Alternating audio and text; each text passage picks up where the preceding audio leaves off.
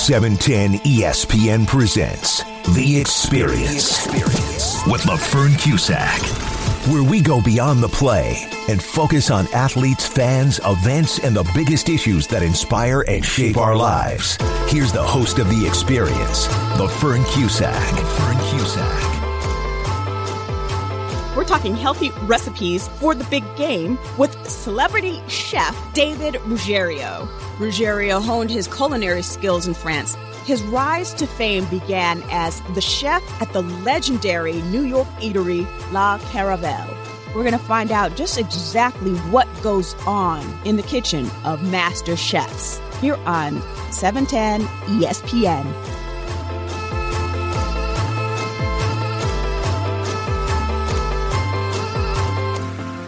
David, welcome to the show. Oh, LaFern, thanks so much for having me. Tell us about your background, David. I'm born in Brooklyn, if you can't tell by my accent. And somehow I found my way to France. And I spent almost 2 years in France in some of the best restaurants there. And I came back to New York. And in those days, back in the early 80s, one of the best restaurants in New York was a restaurant called La Caravelle. And at La Caravelle, I ended up becoming the chef, executive chef.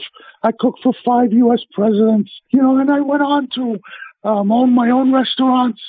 I had my own series on PBS, Food Network, wrote cookbooks, and now I'm here with LaFern. Two of us are two football fans about to talk about what we're going to eat right before the big game. Yes, absolutely. So let's get into it, shall we? I know you also posted all these recipes up on your website, davidruggerio.com, RUGGERIO.com. Yes. All right. Yes. And you know what's good about these recipes? They're not snooty recipes, all right? I'm a football fan, all right? I'm a New York Giants football fan. Unfortunately, we're not playing this year. But I put up recipes. Look, we're all tired, right? Beer and chips, we can do much better than that. Yes. So you know what? Let me ask you a question. Who doesn't love taquitos? Oh. Those crunchy little filled, rolled up tortillas, and they're crisped in the oven. And in my recipe, I fill them with braised brisket. I mean, you could use another kind of beef. And they are, I dare, I talk about here, I dare you to eat one chip. I dare you to eat one taquito. He's a killer, right? Right. Now, we go from there, right? And you say, my God, what am I going to do now? And it's the Super Bowl. The Super Bowl is dips, and more dips. But I come up with a couple of ones that are recognizable but delicious. I mean, who doesn't love? It's the Super Bowl. Super Bowl and buffalo wings is like spaghetti and meatballs. Right. You got to have the two, right? So I made a dip with the buffalo chicken dip, right? But I'm not going to make you go nuts and roast chicken and all this kind of baloney. No. I tell you, go out and get a nice rotisserie chicken from your local market, and I make the recipe with that. Spicy. You swear, you close your eyes, you swear you're eating the buffalo wings. It's really, all joking aside, it's delicious. And then you think, what else is terrific? What else is good during the Super Bowl? Everybody loves jalapeno poppers. Oh, yes. So I made a dip with that. Spicy. You just slap you behind when you eat this. I'm telling you, makes you sweat. Oh my! It's really, it's delicious. Now, the big game. Yes. Big game, right? Kansas City versus San Francisco, right? Kansas City, arguably the home of barbecue. Right. Exactly. Now, can you say after me, burnt end brisket sliders? Ooh, child, please. Those are, I made my own. I'll give you a recipe for killer barbecue sauce, and you cook this, and this little briskets. Now, San Francisco is over there on the West Coast screaming, hold it, wait a minute, wait, forget about the brisket. San Francisco, arguably the greatest crab in the world. I can put together another slider. We have to be comparable, slider versus slider. Right. Crab cake sliders with really delicious tartar sauce and stuff. You don't even need napkins because you're going to lick your fingers. You don't need them. Then you've got some smart aleck in the background saying, yeah, but what are you going to do? All right, wise guy, what are you going to do for dessert? Don't worry about it. We're still on the dip craze here, right? Yes. How about Who doesn't like a marshmallow? A marshmallow dip with fruit, fresh fruits around it. It really is not that fattening. You know, it's probably only about 5,000 calories per lipful, but who's counting here? It's the Super Bowl, right? And I got to tell you, it's not like a high-end, put your nose in the air food. This is down home good cooking. This is the people drinking the beers not even going to know you took your chips away and you set these dishes next to them. They're really, all joke aside, they're really, really very good. And when you see the recipes, you're going to say, are you kidding me? Really that easy? They are. They're really that easy. Right. When I looked at the recipes again on your website, davidruggerio.com, I was like, oh, I can actually make these. It doesn't look hard at all. No, they are. They're really easy. And you know something else? Where I could cut corn is like on my little taquitos, right? Mm-hmm. I used canned Cuban beans that I even tell you the brands that sell it, so you don't have to cook your own beans and stuff like that. And like I told you, the rotisserie chicken for the buffalo chicken dip. So where I can cut your corn, listen, we're only hours away from the game. Mm-hmm. You ain't got time to go and cook the king's meal over here. Right. So I cut you some corners here, so you make it in time for kickoff. Yes. Can we talk about Kansas City? What makes Kansas City have great barbecue? Well, Kansas City, you know, there's some really famous. You even go in the supermarkets and you can see the sauces, and it's Kansas City sauces. Unlike other parts of the country that don't use the sauce, where maybe they use vinegars and so forth like that, Kansas City got it down to a perfection of a blend of the smokiness of the wood that they use and the sauces. And that combination has made their barbecue really unique. And for a lot of people, will say really it's the first home of barbecue in this country. Mm-hmm. And, you know, you go in Kansas City and it's one place after another. And it's all, you know, Kansas City was the hub. Years ago, when they were shipping cattle down to the slaughterhouse, this was the hub where like a transfer. And what happened was the cheaper cuts of meat were left behind in Kansas City. Mm. And that's how they developed the barbecue, because they had these tough, very hard cooked, the long cooking cuts of meat, beef. And this is how that Kansas City barbecue came to pass.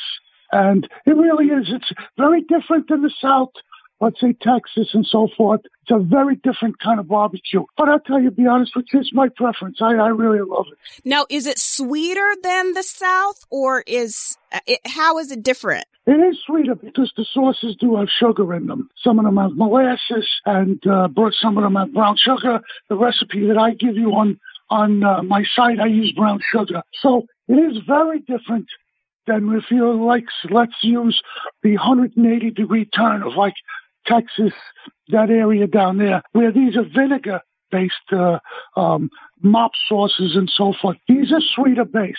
And so yes, they are sweeter, to answer your question. Okay. And so when you chose this Kansas City burnt ends brisket sliders for the big game, what in the ingredients can you say stands out the most for you? Well, there's the combination of the combination of the tomato, the brown sugar, and so forth, and the whole idea of this burnt end. Years ago, when they did briskets and so forth, literally they used to chop off the burnt end of the briskets. Not exactly burnt, but the well cooked ends. And when they added them with some barbecue sauce, someone came to said, "Wait a minute. This may taste better than the main part of the brisket." So they really are delicious, these ends and these tips. But in this recipe, you don't have time to go running around and collect burnt ends and briskets. So I gave you a recipe using the whole piece of meat. So, but I think after you taste it, after you cook it, I think you'll say, well, you came pretty close. If you've had it before, you came pretty close to the real deal. And I think it's really, really very good. Yes. And then, again, you chose the San Francisco crab cake sliders. Now tell us about the San Francisco and crab cakes. What makes them so much more delicious than other parts of the country? Well, I use in this particular recipe, I use Dungeness crab, which from the shadows of the Golden Gate, the fishermen are fishing the Dungeness crab, and all around that area, that Bay area, it's from the boat to the market. You're talking a couple of hours, right? And it's the freshest. Most succulent crab. There are a lot of the coastal parts of the United States that boast great crab, but that Dungeness crab from that area is very, very sweet, very meaty and chunky. And, I didn't do a lot with this recipe because I don't think you have to. The crab meat itself is just so delicious. The worst thing in the world, I think, when people are doing crab cake is when they start adding stuff and mashing them around and destroying. That's not what makes a great crab cake. I think it's just the best crab meat. And the Dungeness crab meat from San Francisco is really unique. And then just very simply put together with a little bit of binder, a little bit of mayonnaise, and you'll see in the recipe the sweetness and the vibrancy of that crab meat from the Bay really stands out in that crab cake. And I believe that sweetness of the crab, now you're hearing it from me, is going to bring San Francisco home to win it all this year. Sorry, Kansas City. Thumbs up to the crab. We think we're going to kick the burnt ends behind. I'm a defensive-minded guy, and Nick Bosa is gonna bring his crab cakes to the field and win the game for us. All right, David. I'll hold you to that. You heard it here from a Brooklyn kid. Now, what I love is what you have in here, the jalapeno popper dip. So my mom, she was Jamaican. She would have this jar of spices that she marinated for years in the refrigerator. And whenever she would make dishes, she'd pull out that bottle of peppers and the juices and she would pour it in whatever dish she was making. And at that time, I couldn't appreciate how delicious it was because I'm like, oh my God, it's spicy, it's hot. Now I see. You guys, Jamaica is the home of the habaneros and stuff like that. Your mother must have had a wealth of chilies and spices. Yes. Second to none in Jamaica. Absolutely. Second to none. Absolutely. And when I look at these jalapeno popper dip, I'm like, oh, okay, yes, he put some flavor in it. No, I did. But I also have to take into consideration that there's a lot of people out there that if you put just a little bit of spice in it, they go, ooh, it's a little hot here for me. So for the real people, kick it up, put more. Yes. Don't worry about it. You can put a lot more heat in this recipe, and it won't be a problem. But I gave that for the good housekeeping reading people that. That's the level of heat in that recipe. Oh, okay. Yeah, that looks really, really good. And again, go to davidruggerio.com, RUGGERIO for all these tips and recipes. Okay, so let's get down to the buffalo chicken dip. Now, I know, and as well as you know, there is no Super Bowl party without the buffalo wings. And now you have the buffalo chicken dip. What makes this stand out? Well, two things. For all of us who have tried to do buffalo wings at home before, during the Super Bowl, good luck to go and find fresh chicken wings at this time of the year. Unless your last name is Perdue, you ain't going to have much chance of finding them. Really? Why? Because it's the number one selling meat item in the supermarket at this time of the year. They could they could tell you to go get a mortgage on your house to buy them, and you would. It's just not enough chicken with you. Let's be honest. One chicken only got two little wings to give to his country, so there's not enough for the world. So what I did was, again, we're only hours away from the big game. So forget about going looking for chicken wings. I told you in the recipe, I tell you, just go out and get a rotisserie chicken. You don't have to kill yourself and roast a chicken. I tell you what, a lot of these supermarkets, they're very good rotisserie chickens. And when you see chickens at that point, a 3-pound chicken for $7, $8, $6, you can't do it. You said that's cooked meat. You can't do it cheaper. So anyway, I take that meat, good quality, and I give you the same flavorings that are in the buffalo wings, right? Mm-hmm. And serve with the tortilla chips, or sliced baguette, the nice French baguette, toasted a little bit. So it really is delicious. And like I said, I mean, if you got a dozen people in the house, you're going to need like 75 pounds of chicken wings. Forget about it. Right. Forget it. Here, get 2 rotisserie chickens. Nobody will know. Nobody will be the wiser. And it's really delicious. Really. All joking aside, it's really delicious. So another thing, just going back to my mom, just another thing is she made this macaroni and cheese that was nice and spicy. That it was like, I mean, it was heaven. And it was like, oh my God, Mom made the mac and cheese, right? Right? Now, for you others, I'm sure a lot of people right now are saying, LaFern, my mother made mac and cheese too. I know what you're talking about. Now, for the Super Bowl, take your mother's mac and cheese. Like, for all you listeners out there, like LaFern just said, take your mother's mac and cheese and take some jalapenos and chop them up. If you faint the heart, take the seeds out. If you're not faint of heart, leave the seeds in, put them in your family's favorite mac and cheese, and now you got a Super Bowl favorite. I mean, LaFern, now you've had a lot of mac and cheese. Am I right or am I wrong? Yes, you are right. That's murderous. Murderous. But what about the 7 cheese macaroni and cheese? That's outrageous. Yeah, but we're not all in the neighborhood like you, where it's like 7 cheeses all the time.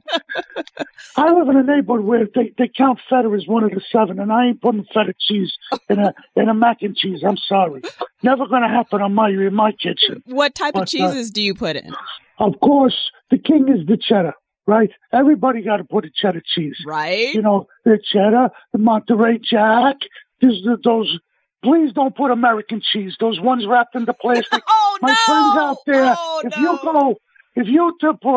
if I catch you unwrapping slices of American cheese out of that wax paper, plastic, and put it in mac and cheese, I'll come to your house and I'll give you a smack on your behind. Don't do it. But you got to understand something too.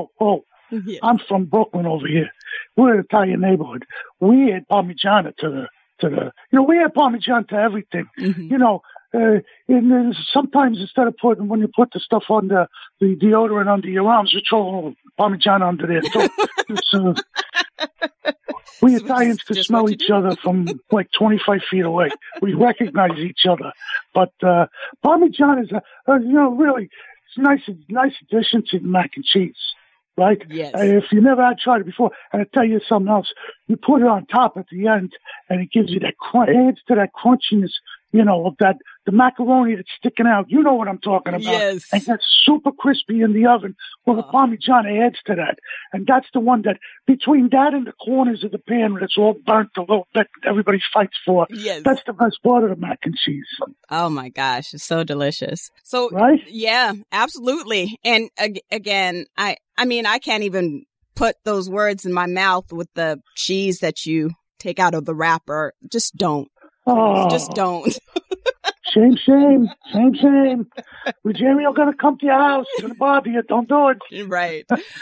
So, tell me about your journey to La Caravelle. Well, you know something. Now again, we got to remember, this is the late 70s, early 80s, okay? And I had just left.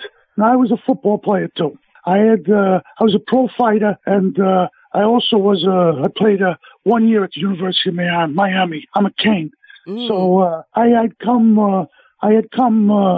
found out I was a pro fighter. I couldn't play football anymore. Oh, yeah. So I didn't know what to do. And like everybody, like a lot of the guys off the streets of Brooklyn, we could BS our way into anything. So I went to a local bookstore in a mall. I bought some French cookbooks. I memorized some terms, and I showed up at the door of the Caravelle, the kitchen door, and I started rattling off these French terms, which I butchered. They didn't even sound French. And the chef looked at me like, are you kidding me? And God's honest truth. This is the truth. I went back 13 times. I wasn't going to give up. Right. So the guy, on the 12th to 13th time, the only reason I got the job is the guy had a stroke, a heart attack the day before. Oh, my. And the sous chef, because there was no French, there was only French in the kitchen. And the sous chef needed someone to fill in, and he got the job, and that's how I found my way into the kitchens, the vaunted kitchens of Le Caravel. And it was, for someone it was another world. Mm-hmm. For someone that could take the train and be home in 45 minutes from where I was working, it seemed like a million miles away. Those kitchens in those days, we were 45 in the kitchen, and not a word was spoken. Everything from the first customer to the last customer, the detail was beyond belief. Everything was perfection. Really? There was no such thing as not being perfect. And, after about a year, I had asked the chef, unfortunately, I learned a lot of bad words in the kitchen. I learned every bad word. They called me every name under the sun. And after a year, because I wasn't French, I couldn't become French. I said, well, if I can't become French, maybe if I study in France. So after I got cursed out one day, I said, chef, I can't become French. Would you send me to France? And a week later, I landed on the shores of in Nice. And I went to work at the Hotel Negresco in Nice. The chef at the time was a very famous chef. The chef's name was Jacques Maximin. He had been voted by the Gomio as the number one young chef in France. And I spent 14 months with him. And he opened my eyes to what cuisine could truly be. Really? Yeah, it was the second day I was there. Maximin did not speak English. And the second day I walked in there, they were setting up cameras. And I don't know if you guys, all your listeners remember, Robin Leach, Lifestyles of the Rich and Famous.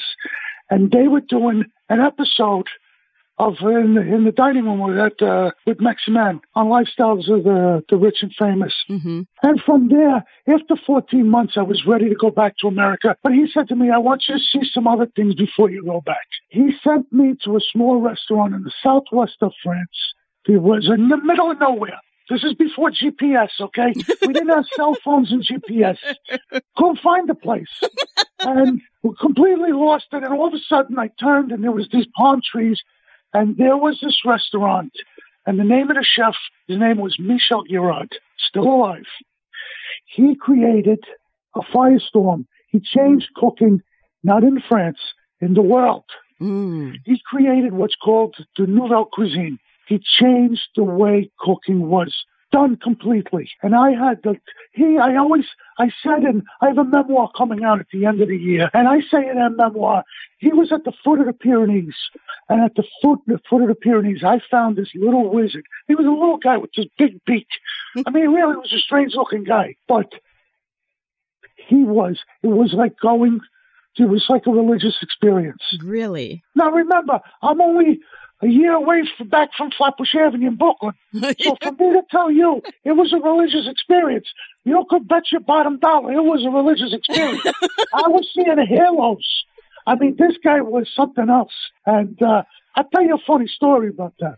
If anybody in your listening world there ever worked in a kitchen, they know what's called the family meal. Okay? Yeah. And a family meal is the most important meal of the day because that's when we get to eat, the workers, right?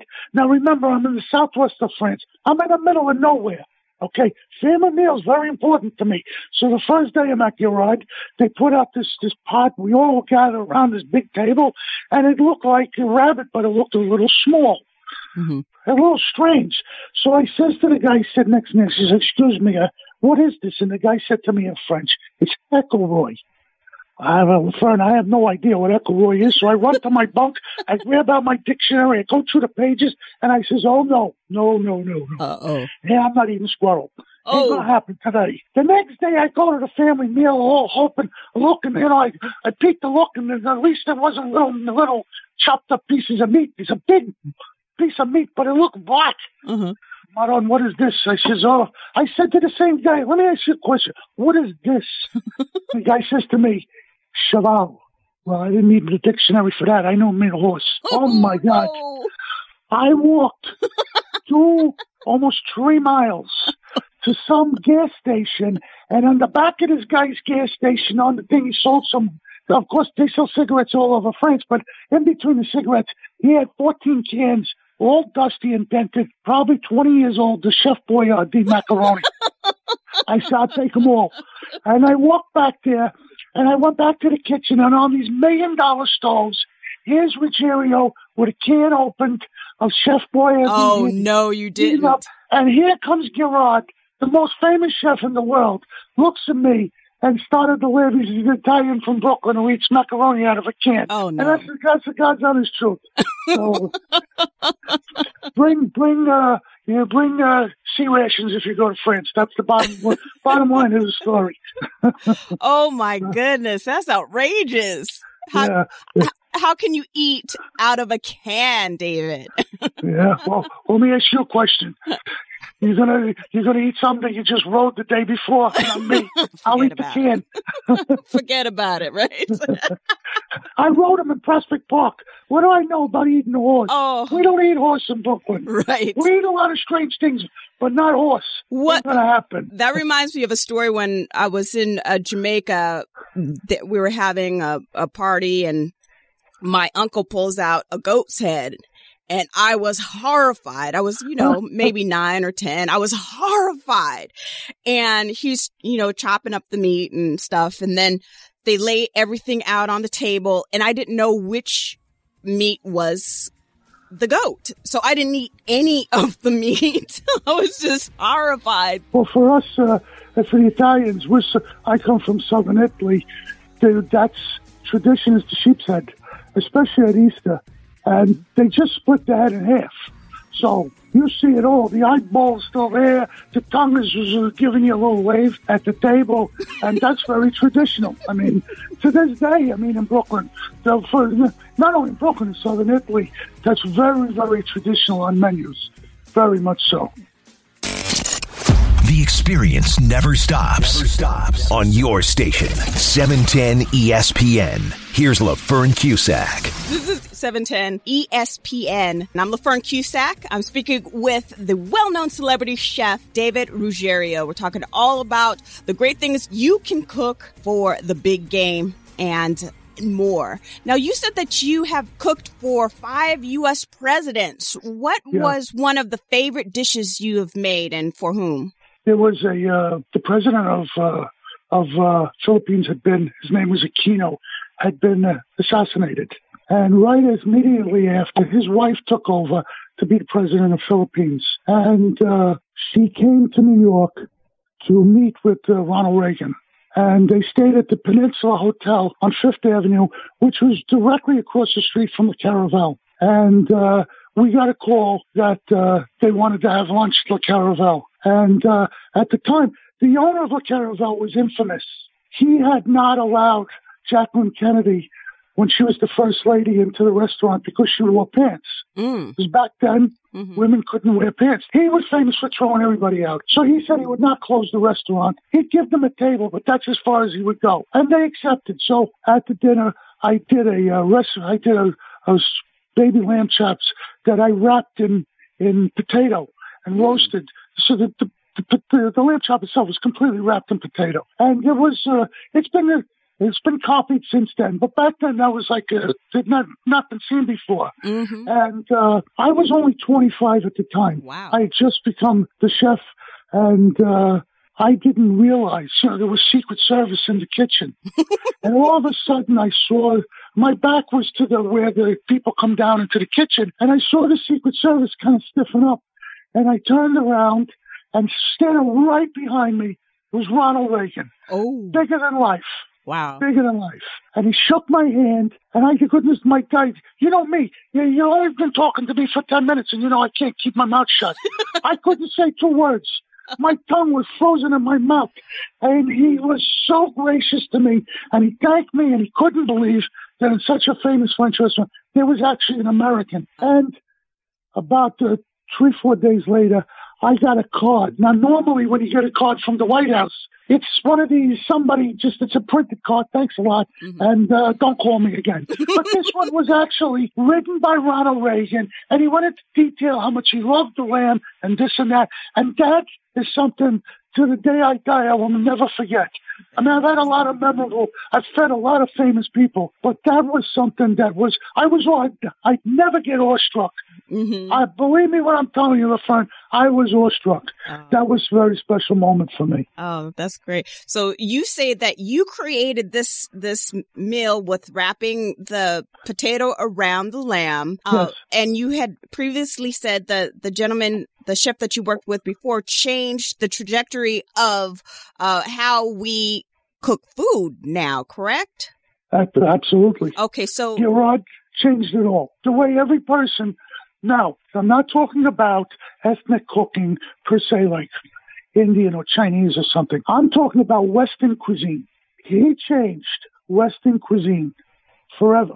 You know, he changed the way sauces were made. He changed certain combinations, like there were certain things that were never put together that today you don't even think twice about. He changed the way a chef lived, the way a chef made his life, and so forth. I mean, at that time, there was about 5 chefs in France that got together, but he really was, like I say, he was the creator incarnate. He just was beyond belief to watch this man. And he's in his late 80s now. He's still going strong. And the restaurant itself is an old Roman spa that was Napoleon I's wife had anointed it, that she loved the spa. And it fell into ruins. And his wife's family owned it. And he took it over and he turned it into an oasis. I mean, in the middle of nowhere, that where the world comes there to feed. I mean, to just take notice of his creations. Yeah. Is that type of mentality, like, I know you said that you played sports growing up and, played football and boxing. That type of energy and drive, do you put that into your work? I put that into my work, but not only do I put that into my work, he taught, he made being a chef paramount to being any professional, an educated career. Although most chefs don't go to college, some of us do, but it made us into a profession that was not looked down upon. In the 1940s and 30s, and it was thought of as beneath. It was not considered something that you aspired to. You didn't aspire. If your children wanted to become a cook in the 1930s, 40s, you give them a swift kick in the behind. Were you crazy? Go to college. Right. He changed it where today there are so many websites, so many TV shows, so many, all about the chef. And, it always amazed me, and this is the truth over the years, all the people that worked for me, how many professionals, including lawyers and so forth, gave up their profession to work in the kitchen. Personally, I thought they were out of their mind, but they did it. But it's something that it's not for everybody. Mm-hmm. Now I'm going to throw cold water on it. There's no more holidays for you. Oh, there's no more vacations. You're not going to sit down at Thanksgiving dinner. It doesn't exist for us. We work every holiday. We work every weekend. We work. I worked for 30 years from 7:30 in the morning in the kitchen to 11:30 at night, 6 days a week, and sometimes 7. And that's something that if you don't love it, you're not going to last.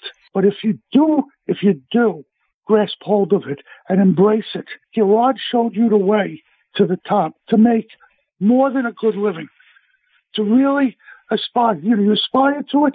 There are rewards at the end, and that man helped create that pot of gold at the end. That there is something, although none of us really, you can't spend that, you can't dedicate your life that way just for money. Mm-hmm. Doesn't work.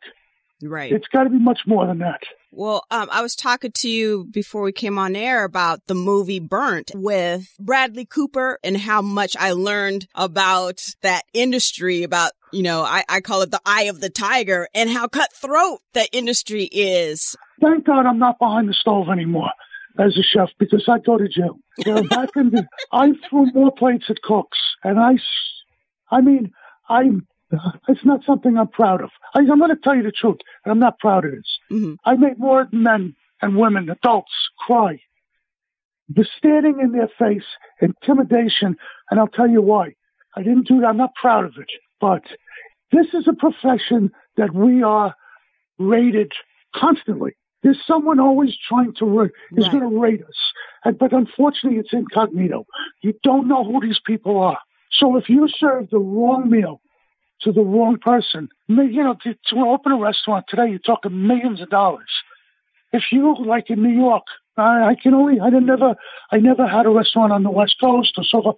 I was in Manhattan, and to open a restaurant in Manhattan today, you need 3, 5, 7, 8, 10. I was a partner at Maxime's with a very famous designer. His name was Pierre Cardin. And Pierre put up $14 million to design that restaurant. Wow. And that is in 1984. That's a lot of money. Mm-hmm. And if we would have lost, you lose a star, it's over. Mm-hmm. Your investment's gone. So that type of pressure, that constant pressure, not everything has to be perfect. Mm-hmm. Your fuse is very short. And unfortunately, it's much worse. You look at that movie, Burnt, that's the minor leagues. Forget about it. Really? It is inconceivably worse. That the pressure on a cook today in the kitchen, the way I treated the cooks, I'm ashamed of it. But at Maxime's, I had 125 in the kitchen. Mm-hmm. There was never a word spoken. How could I have 125 people working and everybody talking? They never hear me. Mm-hmm. I had 125. Everything was spotless, quiet. The only thing you heard was the chopping of the knife, the clanking of the pots. And the only other thing you heard was, "We chef." The only thing a cook is allowed to say in the kitchen is, "We chef." That's it. Mm-hmm. You're not allowed to say anything else. You were told something, you answer, "We chef." That's the end. And that's the regiment. But I love that. Mm-hmm. I was drawn to that, the militaristic regiment of the kitchen. I was a lost kid in Brooklyn. I was a bad kid. And when I saw that, it was like someone had put a beacon from heaven and says, "Look, stupid, follow me. This is the way." Mm-hmm. It's just, I'm going to save you. And luckily I followed it. And, but it is much worse than them. I'm not saying that to impress your listeners and so forth, mm-hmm. but it is a very, very difficult job to do. And the people that think that they're going to become a cook and in 2-3 years they're going to be on Food Network, you're in for a revolting development. It doesn't work that way. Right. And this is very true of a lot of professions, but it's extremely true of working in a kitchen. I was talking to a friend about, Kobe Bryant and his drive and his motivation and just that eye of the Mamba. And I was thinking about it coming in, talking with you. To be a chef, you have to have that. You have to be extremely focused. There's a lot of similarities.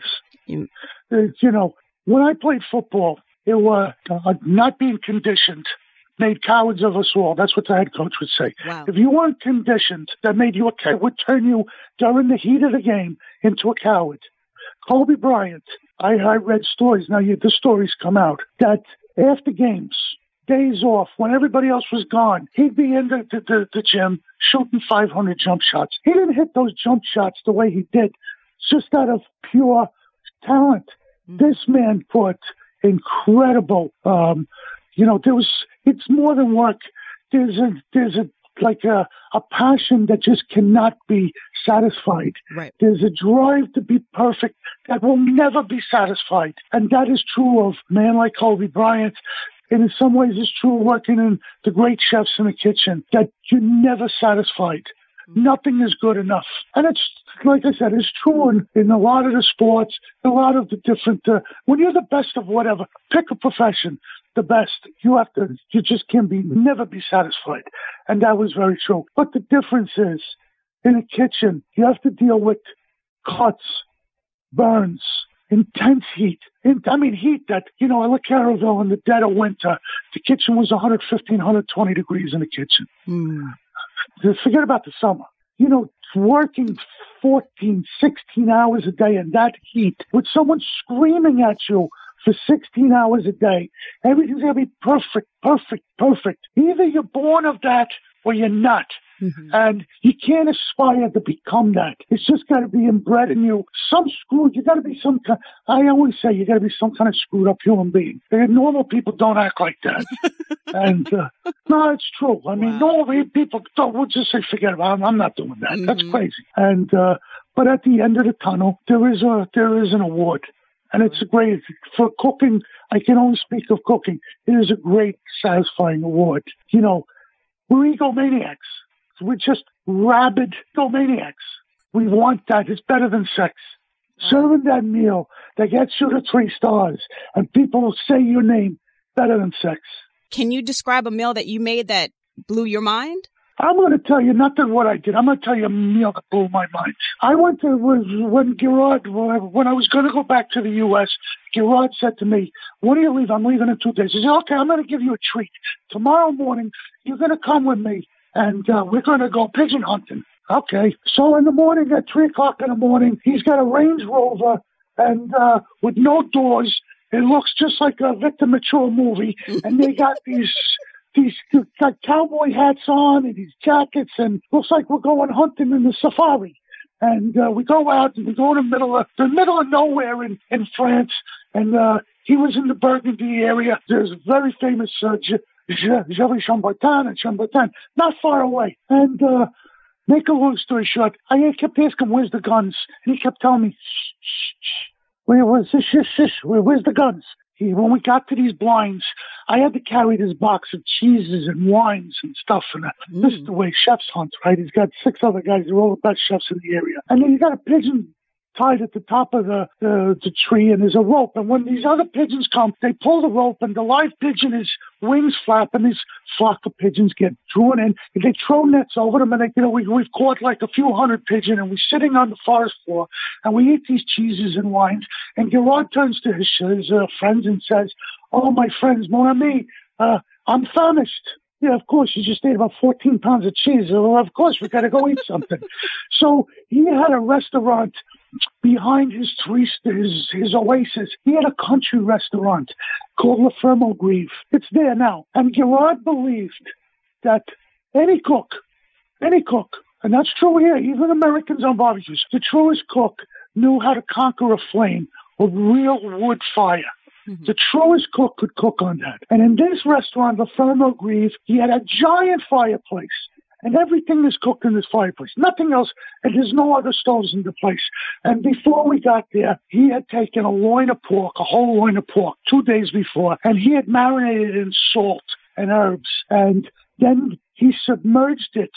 After he marinated it for 24 hours, he submerged it in pork fat. And then he cooked it at 200 degrees for 12 hours till it was almost falling apart. Wow. Right? Then he tied it up.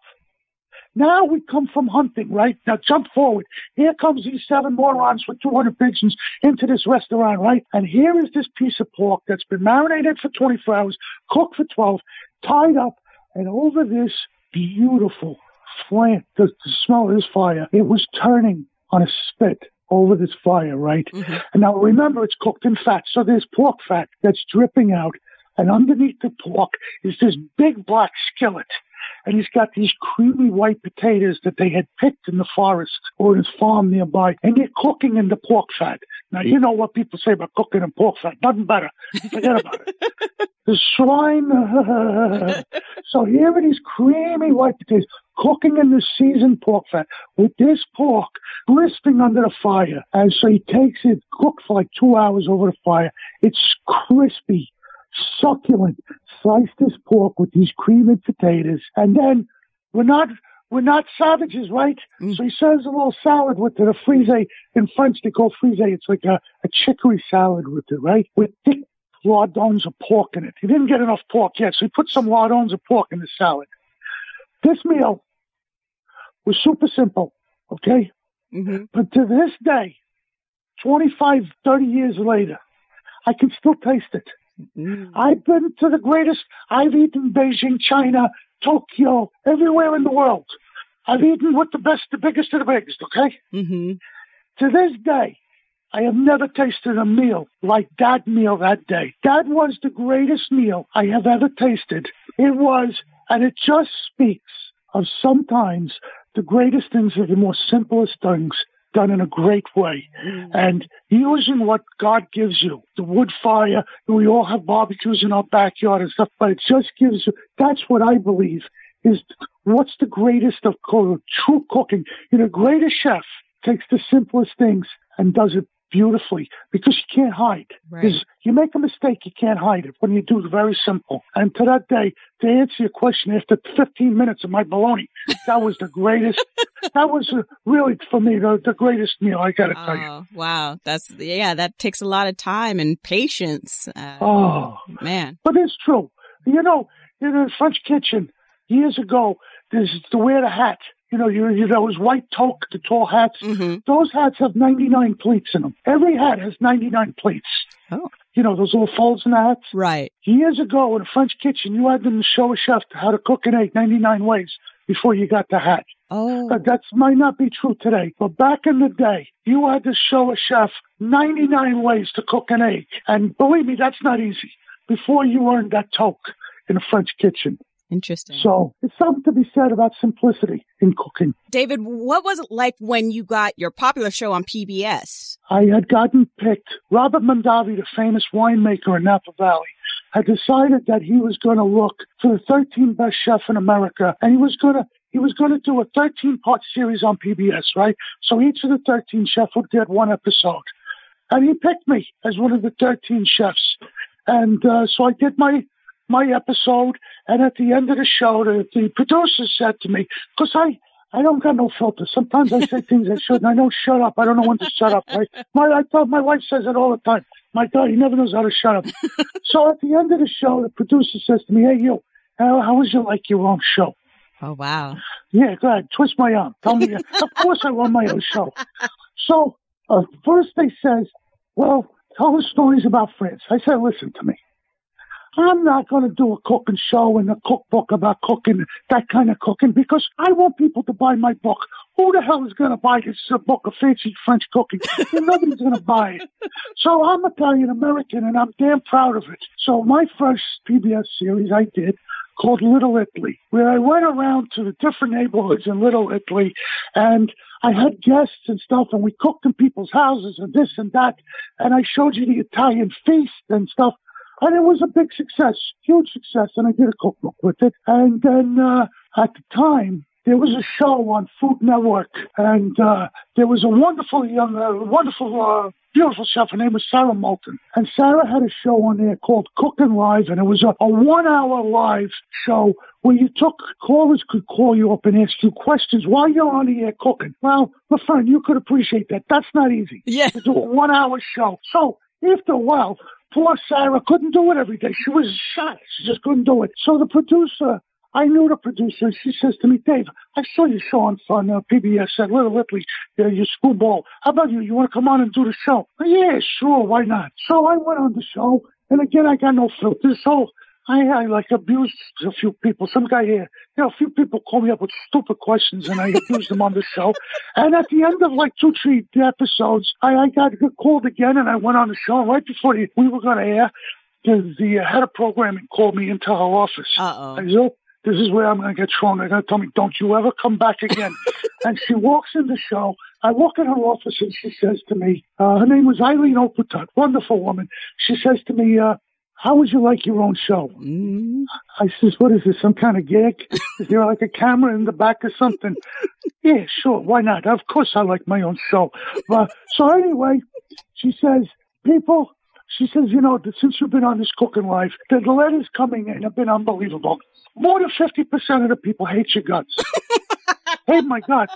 And you want me to go on the air? You don't get my own show? She says, "Let me tell you something. The people that hate you watch you more than the people that love you." Mm. And I looked at the letters. People says to me, "We have that phony accent."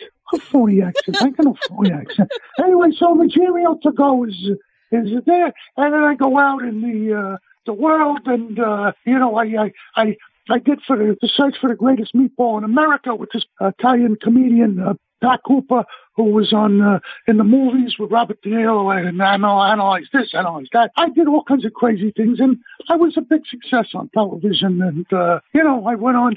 Eventually, I ended up owning 30 restaurants. Wow! And then, David, you moved into writing horror novels. What the heck? I'm so confused. You're using yourself up. I'm so confused. I'll tell you something very sad. Very sad. There's not jokes. 5 years ago, I lost my oldest son. So sorry. This damn opioid crisis here. So sorry. LaFern, no. I don't say it for that reason, because every parent that suspects, any of you people out there listening right now, if you suspect that your child is doing it, don't do what I did. Lock them up. Do what you got to do to save them, because there is no tomorrow. When you wait one day too long, there is no tomorrow. And I lost my son, and I didn't have the heart to go back in the kitchen. I turned away from that, what I loved. I could never do it again, because my son had started to work with me.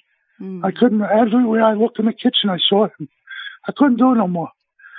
I sat around, and I didn't know what to do with my life. And I'm a kid that played football and fought in the ring. I never went to school. Really, I never went. Mm-hmm. But one day I sat down and I started. One thing I am, and I took this from my parents and my grandparents and so forth, the Italian Americans are great storytellers. Mm-hmm. I'm not a writer. I'm a storyteller. Mm-hmm. And when I sat down at the thing, and I love horror, I started to write a thing, and a little bit here, a little bit. All of a sudden, before I know it, it's a book. Me, what am I going to do with this thing?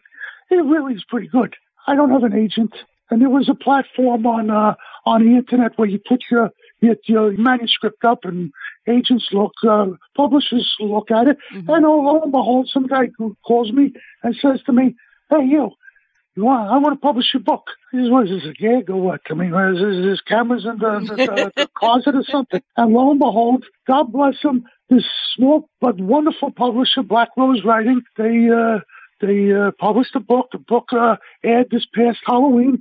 Come on, horror, Halloween, perfect time to release a book. Book did very well. And I have another book coming out. Black Rose Writing, publishing another book coming out this June. It's, believe it or not, LaFern, are you sitting down right now? I'm sitting down, David. I'm sitting down. It's a romance. What? I wrote a romance.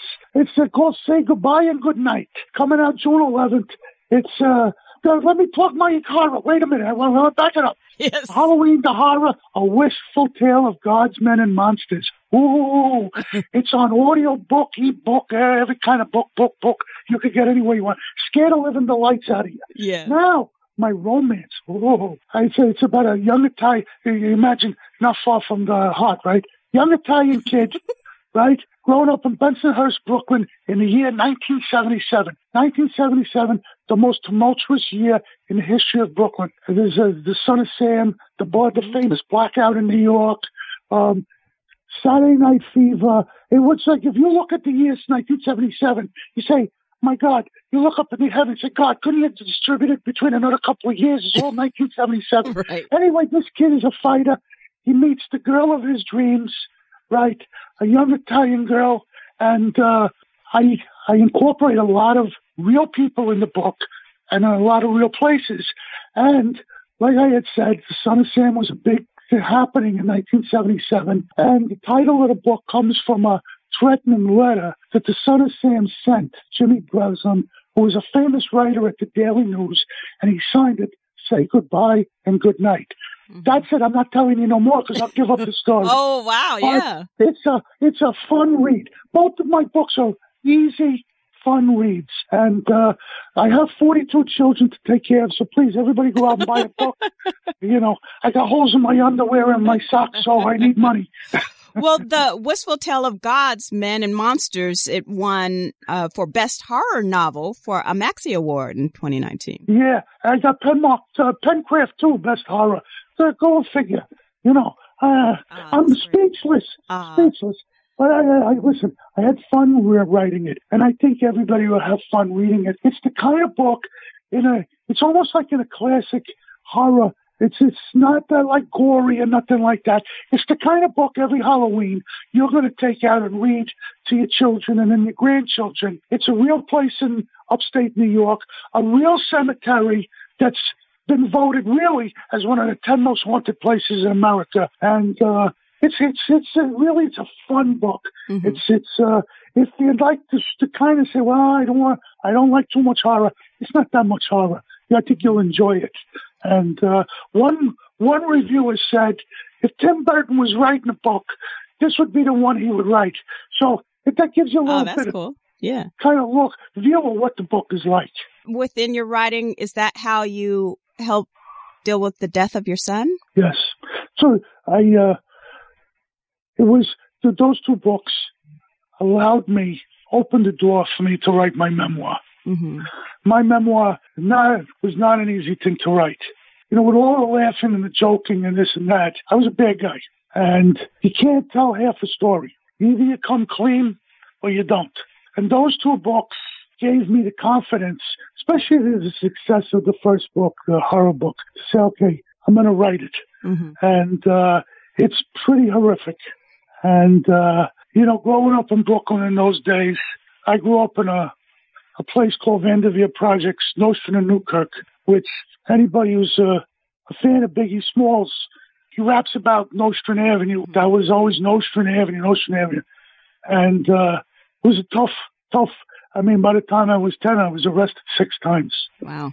And my uncle was a famed fighter, real pro fighter. Mm-hmm. And he grabbed a hold of me and says, you're a tough guy. Well, I'll take you. And he saved me.